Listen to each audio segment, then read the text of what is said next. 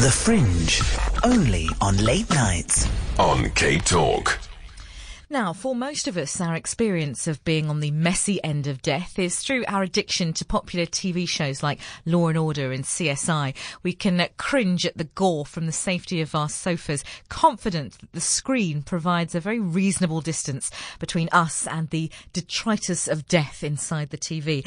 But what about those people whose sole responsibility is cleaning up after a crime scene? The people who really have to get their hands dirty, as it were. Well, my next guest is one of those people. He's one of the directors of franchise group Crime Scene and Trauma Cleanup, a local firm set up by siblings Eileen de Jager and Roelien Schutte, known as the Blood Sisters. And together, they've been cleaning crime scenes for 15 years. And it gives me pleasure to welcome Francois de Jager to the show. Francois, thanks for joining us. Good morning, Sarah, and good morning to all your listeners. You must have one of the most interesting / gory jobs on the planet. Yeah, you can say so. Now, where did the idea come to set up this business? Because it's not really something that one goes to university to study, is it? No, as it happens, as I said, the initial education it was gained by Eileen and her sister abroad. When returning years later, they saw a need for such a based business in South Africa and started very small up in Gauteng many years ago. Coincidentally, it's 18 years this year. Ah, congratulations. Yeah, it's our 18th birthday. And it just expanded from there, and it grew to quite a substantial company. We've got kind of branches nationwide now. We render our services basically in all the provinces of the country. And, yeah, it's just been a gaining knowledge and bettering our services every day and every month as we go along. I am absolutely fascinated by what you do. I mean, really. I mean, it's the stuff of nightmares in some aspects. But as a voyeur looking out from the inside, I'm afraid I do want to know all the grisly details. First of all, just clarify for us what services you offer. We specialize in rendering the decontamination of any hazardous or trauma scene. And also we specialize in cleaning up of hoarding, which is also now gaining much more popularity and knowledge about it. Then unattended deaths, suicides, homicides, industrial accidents. They're quite bad ones. And then fire and soot removal. The soot removal after a fire, usually that's for insurance purposes on the structure to see what needs to be repaired because you can't really see. And then just basic, any cleaning job or that a normal, we refer to them as hubbly-bubbly people can't clean. Listen, at what point and do you get called to a crime scene? Because that's really what I'm interested in. What point do you get called to a crime scene? And who is it that contacts you? Is it the emergency services? Is it private clients? We come in preferably after all forensic work has been completed and after pathology has been done on scene if there was a deceased. We get called, we get referred to by the EMSs, first responders, chaplains, police services. This is all part of our marketing basis over many years where we've made connection with people that can refer our services. We are quite broadly available on social media through all our branches so the public themselves can get hold of us. Go on, go ahead. Sorry, Francois. No, and then once we go in, all necessary investigation or something like that must be completed because once we start, all those evidence are gone. Yeah, absolutely. Presumably, the time between forensics having been in and you going in, I'm thinking of some quite gory situations. The time span can't really be doing you any favours. No, not at all. It just worsens.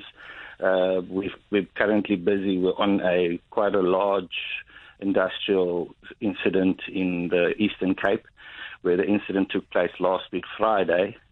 We only visited the site yesterday after pathology was done and the necessary labour investigation and all that. So you can, I think, for yourself from Friday till yesterday, within a big industrial environment where there's all the elements involved. Yes, aging does cause a lot of smell and odour and the bugs and decomposition, and it gets quite gruesome. That's what I want to talk about. We are after midnight. I feel it's safe that we can go into detail. And this isn't in any way meant to disrespect the deceased at all. And obviously there are situations where, if in any situation where there is loss of life, then there is sadness and trauma for the family. That I'm certainly not negating that. On the other hand, I know my listeners and I know they want to know, about the gore. What is a typical is there such thing as a typical crime scene for you? Suicides. Those are the most frequent and most typical, the ones that we get called out to, yes. Sure. So, majority of the times there would be a firearm in use. 95% of the time it would be a headshot. Typically, in a bedroom environment, people find it quite comforting to do it in bedrooms or commit suicide in bedrooms. And again, I'm just stating our records. I'm not saying that is where it always happens. No, sure. These people are in desperate situations where they take desperate measures on their life. Yeah. So, you can think to yourself, a gunshot to the head, high caliber, usually, let's say a 9mm pistol, with a proper bullet in it, can cause quite a gruesome scene where there's brain matter and skull and hair, and then the person keels over and then it bleeds out and it's blood on the floors and the carpeting and on the bed and on the mattress, and it seeps through and it goes everywhere. Tell me, by the time you've arrived, has the body been removed always? We'd like to say always, but we have been called out a few times where we get there and they're still waiting for pathology to finish. But then we would just stay away, and we're not there to deal with that. No. But I have seen some deceased people, yes. Yeah, no, I'm sure. And it seems like a strange question to ask, but I mean, you must go in with the tools of the trade. I mean, if I was simply to turn up with a bottle of Jick, that's presumably, and a scoppy, that's not going to do the job, is it? No, it worsens the scene. We get called out to so many scenes where people want to deal out of love or compassion for the deceased. If it is a family member, they say, no, I can do this. I knew him. I can clean him up. And they use locally available detergents and methods like you would approach a piece of meat from the kitchen, which is absolutely not the case. And then those things basically worsens it. Our chemicals have been formulated for us, and we work closely with biochemists to do specific purposes with the fluids that stays behind. It's a matter of breaking it down and decontaminating it. All our methods and machinery and equipment we use is constantly being perfected, if I can say that. So we use less. I don't want to pitch up at a scene with big machines and stuff. We want to be as quick and in and out with the least manpower. Our typical team is 2 people. Doesn't matter how really big a scene becomes. But you can use your handy, but it's not going to do any good. If you are just joining us at 19 minutes past midnight, I'm on the line now to Francois de Jager, who is one of the directors of the franchise group Crime Scene and Trauma Cleanup, which essentially does exactly what it says on the tin. These are the people who go in, whose responsibility it is to go in after a crime has been committed, after a death. They also work with hoarding, etc., etc. But these are the people who have to go in and clean up and get their hands dirty dirty, as it were. If you have a question for Francois, then please do get in touch. You can give me a call in studio on 021 446 0567. You can drop me an SMS to 31567 or send me a WhatsApp 072 567 1567. You must have questions. I've got so many. So if you would like to add to the questions that I've got, then please do get in touch. Talk to me about training your staff, Francois, because as I was saying in the beginning, it's not something that one goes to university to study, and you now are countrywide. When people come to you and you advertise for a job and they walk through the door, what's the first thing that you tell them? First of all, it's not as much walking into the door and applying for a position. We do get approached on a daily basis with people with emails and phone calls, quite keen on what we do, but emphasis on keen in everybody. I mean, we've had so many people reading our books that we've released, and then they read the books and they're like, this sounds like a fun job. Fun? And first off, they get them and then they phone us and, this sounds like fun. It's something that I can do. I'm tired of my daily routine and I want to do this. So obviously a person that refers to what we do as fun will not be considered at all. Yeah. We have over the past couple of years built up call it a questionnaire that we've worked closely with psychologists to really complete. Yeah, it's like a multiple question. Give me an example. Give me an example, Francois, of what I might find on that questionnaire. First of all, if you cut yourself, is it your intention to lick your finger clean, or would you run for a Band-Aid? That would give us an indication that the person is concerned about his health, because just putting your finger in your mouth is not a very healthy reaction, but running for plaster is a more considerate reaction of care. Yeah. So after that is then we go through the final sifting. We do background checks. Is a person, I will not consider a person that's never been exposed to any type of trauma for what we do. Usually the people that approach us and that are franchise members of ours have past experience in either SA Police Force, EMSs, Fire Brigade, mortuary, pathology, people that you have a certain criteria of mind that does what we do. I, for instance, will not be able to do your job on a daily basis. I don't think you'd be surprised, Francois. You'd be surprised. But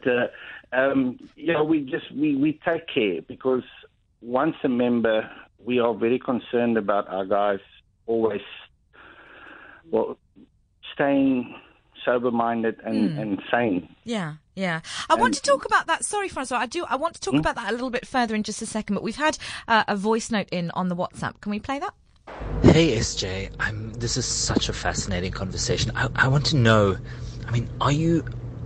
are they pulling like pieces of brain out of the carpet and pieces of blood and guts, or is it just what's left is just a pool of blood that they need to scrub out of the carpet?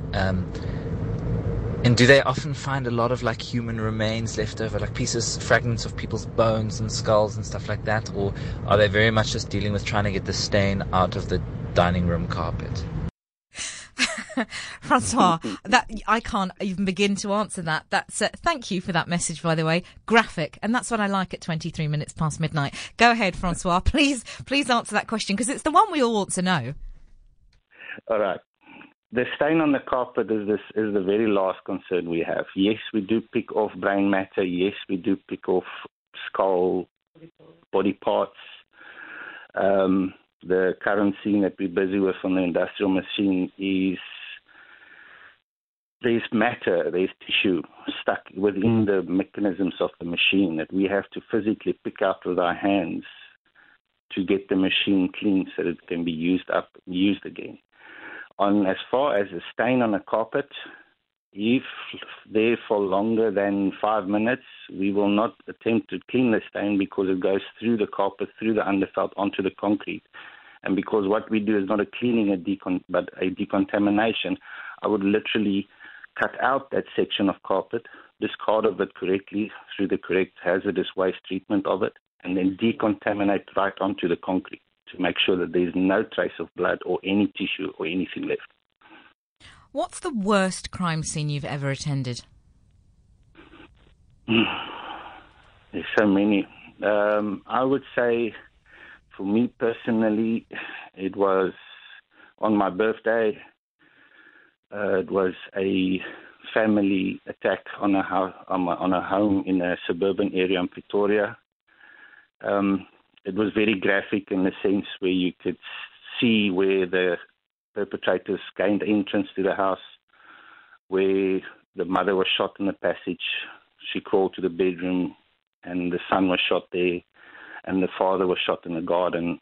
And it was very graphic, and it was all over the place, and it was my birthday. Yeah, that would probably do it. Sure.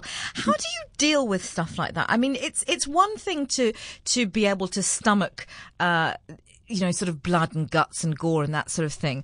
But that's the sort of practical side. On an emotional and psychological level, to see the kind of scenes that you're seeing, most of us won't experience that in our entire lifetimes. But you are going into situations like this day in and day out. That must do something to the psyche. I mean, do you go through therapy or trauma counselling?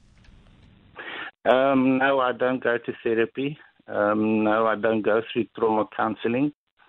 I think it's a mindset that what we do is gory, it is gross, but I myself and Eileen and Roelien, I think the part that helps us cope with it is the level in which we assist people, and the gratitude and the helping them in turn helps us to deal with it.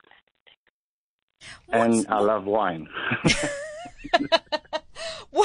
What's your aim in going into a property and let's say, for example, that there's been a shooting, a suicide, and obviously there is detritus left over from that. Is your aim to put the house back to how it was exactly before that happened, or is it simply just to get rid of the very graphic evidence of what's happened there?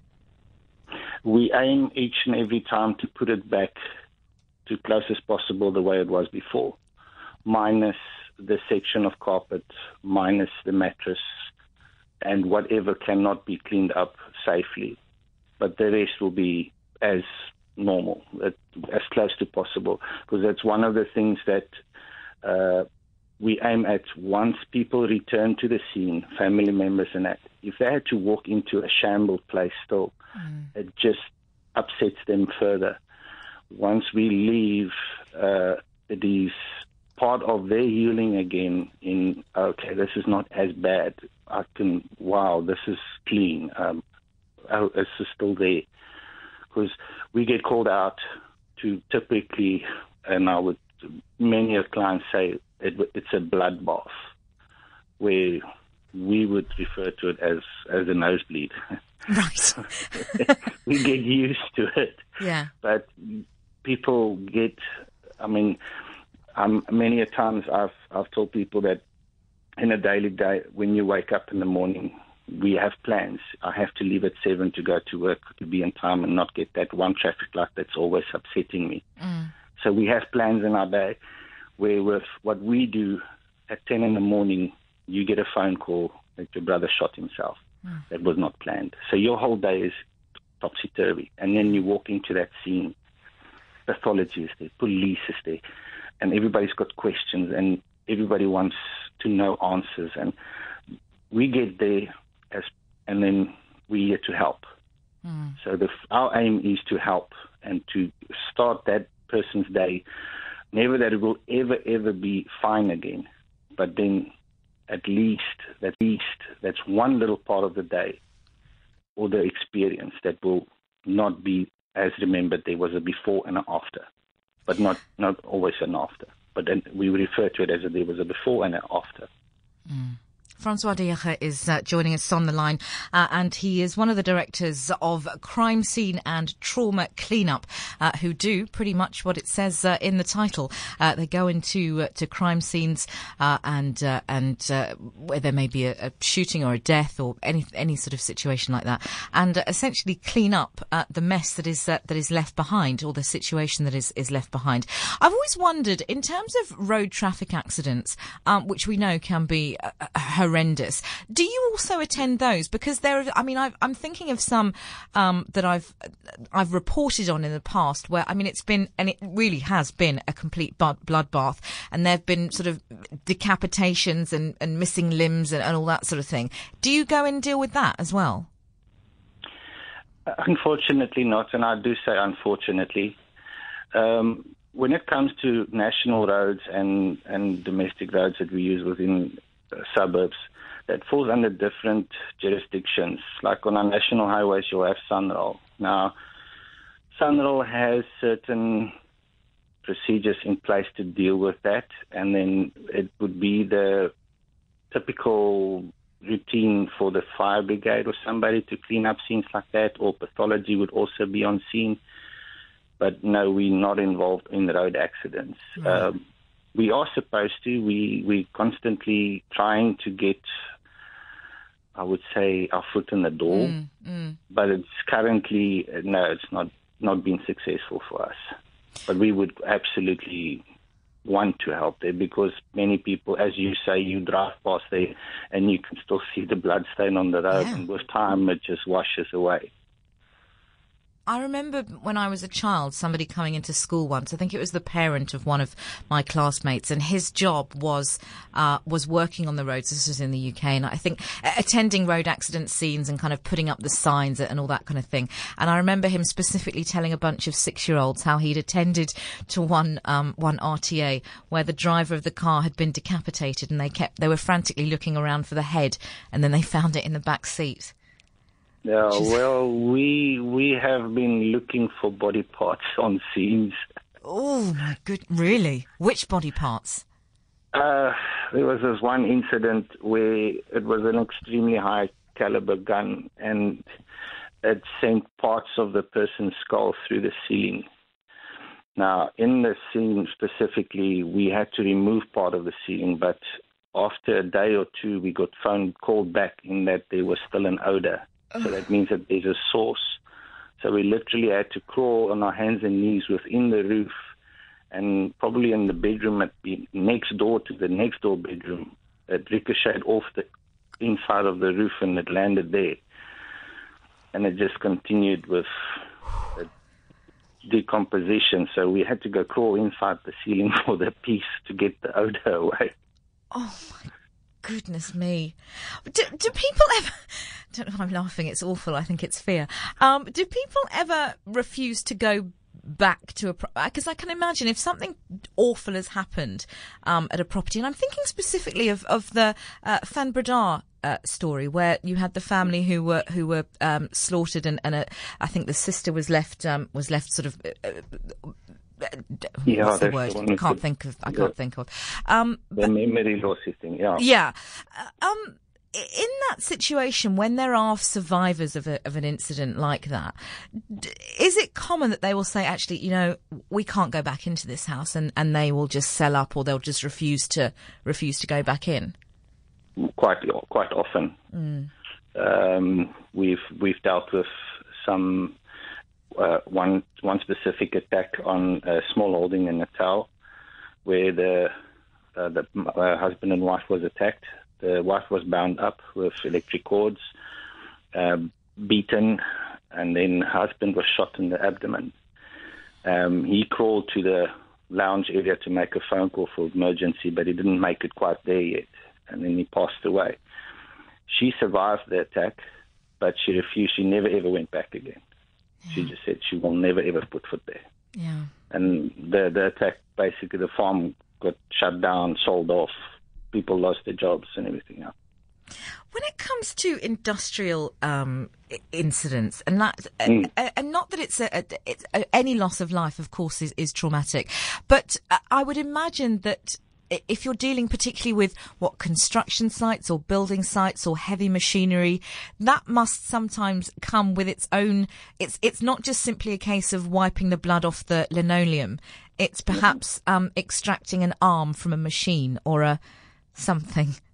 Is it? Yes. Yeah. It's one of the more difficult things to do because if it's a piece of carpet on which a person is bled out, as I said, we will remove the carpet and decontaminate right onto the concrete. But when you're working with a machine in a production plant that just injured a person, but that machine is worth literal millions. Sure. I can't discard the machine. I need to clean that machine back to being able to function again safely. So in a sense that it's not going to be contaminated and safe for the next person to touch it and work with it again. So it's gory, it's gruesome, and you do pick out. And as I said, with the incident we're currently busy with, it's there. It's in between everything, and gears and sprockets and chains and hydraulic presses, and it becomes part of the machine, and you have to distinguish what is machine and what is not. And crawl into spaces. It's like going into the Kango caves. Francois, please just remind us of the books that you guys have released, because I have to get my hands on these, and I know that there will be people listening in now saying this interview simply isn't long enough. We need to know more. There are 2 books, I gather. Yeah, the first one was Blood Sisters, or Bloed Sisters. Mm-hmm. It was first released in Afrikaans and then translated over to English. The second one was Vlees and bloed, or Flesh and Blood, also Blood Sisters. They are currently available on ebooks through LAPA. Okay. And if not there, they can email us at info@crimescenecleanup.co.za, and we can assist them in obtaining a copy either by ebook or hard copy. Oh, I'm telling you, I'm doing that right now. We need to. We've made note of those details, have we? Because I need to get my hands on these books. Francois, it has been such a pleasure and so fascinating to have you on the show. I mean, it's just extraordinary. And I have to say, sometimes when we invite people on and they do strange and weird and wonderful jobs, and we've had sort of paranormal ghost hunters and various other things, and I'll often volunteer and say, I'd love to come and do it and spend an evening with you. I'm not going to say that now. I can't think of anything I would less rather do than go and pick a head out of a piece of machinery. But you are to be applauded for the work that you do, and somebody has to do it, and you guys do it. So thanks very much for that, and thanks for joining us on the show. Thank you very much, Sarah, and good night to you, or good morning to you and all your listeners. And it's been an absolute pleasure talking to you, and thank you for the opportunity. Sure. Thanks, Francois.